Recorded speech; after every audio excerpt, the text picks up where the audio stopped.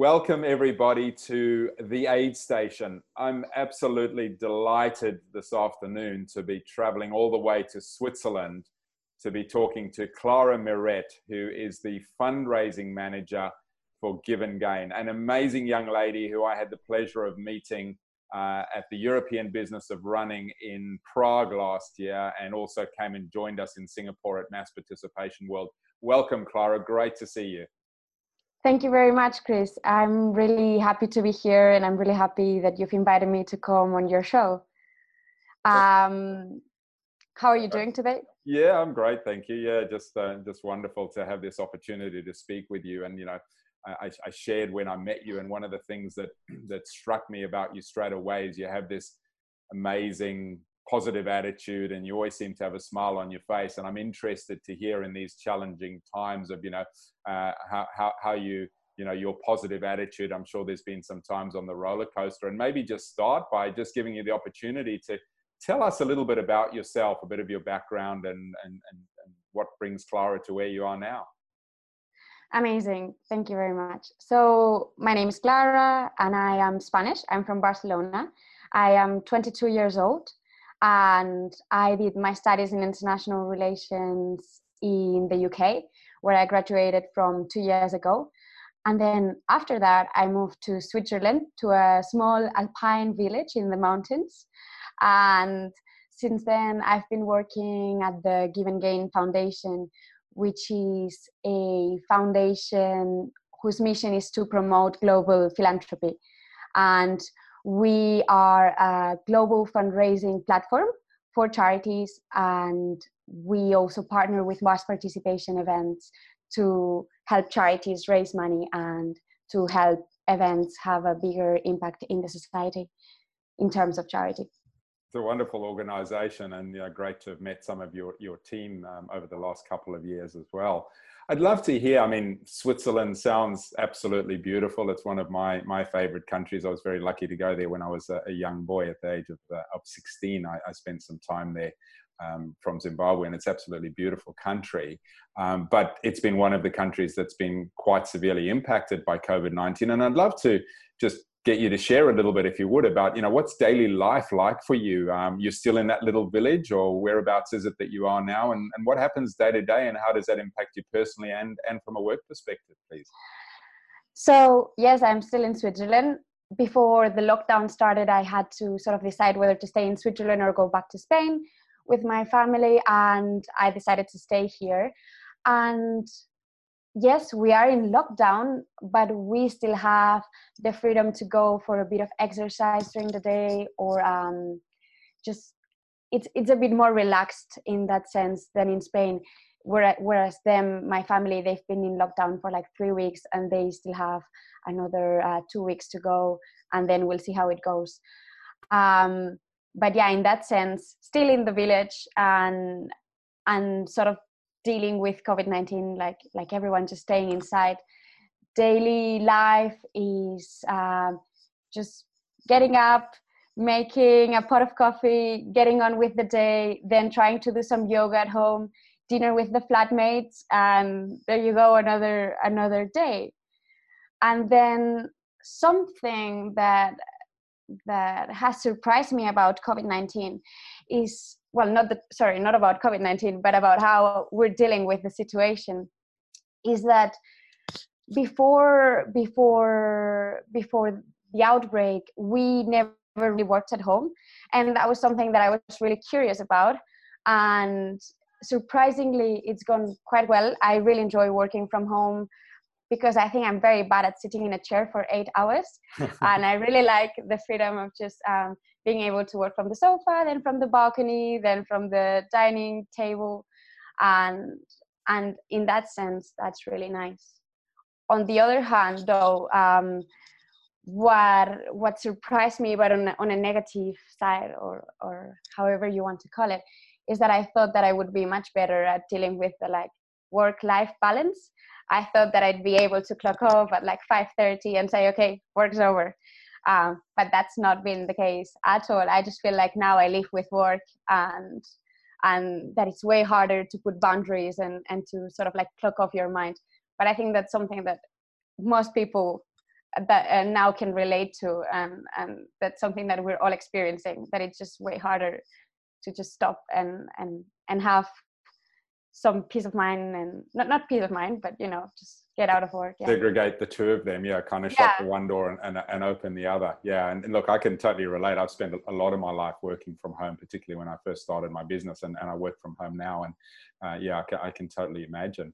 I mean, I'd love to hear a little bit, if I may. Obviously, again, we spoke about Switzerland, your family in Spain. Do you directly know people that have had COVID-19 at this stage?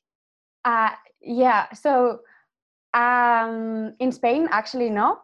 Which Spain has really high. Well, it's the second country after the US with more cases. I don't know. My family are all safe, but here in Switzerland, I was speaking the other day with my next door neighbor, and he was like, "Well, I had corona for 2 weeks, and he had been he had the illness, and we shared the same lift, and we shared everything, and I hadn't known anything."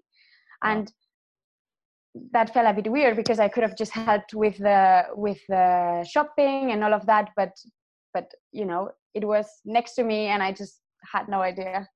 Isn't that wonderful? That's what I so love about you. So your first thing was, I could have helped with the shopping.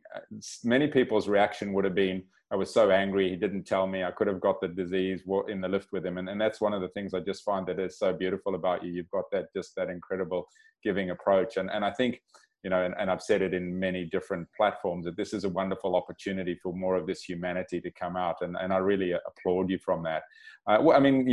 Going on from there, you've shared a little bit of, the challenge of separating work and social life and so on. I mean, is there a big challenge that you really faced? Like, from a work perspective, was it a big challenge to say, that whole decision of, do I stay in Spain? Do I stay in Switzerland, or do I go back to my family in Spain?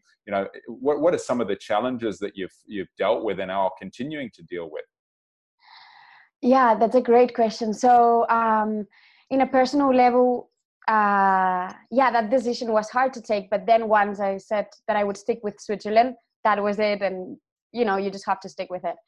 But then from a work perspective, it's been hard, because we help charities raise money, and usually these charities rely on events like marathons, like the Milano Marathon or the V Marathon or Limassol Marathon, and they've all been either postponed or cancelled. So the question is, how do we keep helping these charities and raise funds where their main source of income has been either postponed or cancelled? So we've just had to sort of reinvent a little bit, what not really reinvent, but just try to come with new approaches, try to help charities to engage their supporters from home, and just supporting them, knowing that they can't rely on these events. In fact, I think that the UK government yesterday announced that they're going to have a 750 million fund for charities, because really they're going to be struggling a lot. And then on the other hand, we also support events in having this impact in the community. And the question now is, how do we help them to still have that impact? And we have a really good relationship with them, and we've been communicating with them and creating copy if they want it. So some sort of like communications for their participants to let them know that they can still raise funds even though the event has been postponed or cancelled. So that in that sense, the event still has that function, or like it can still be used for charities, and it can still promote community work and support these charities.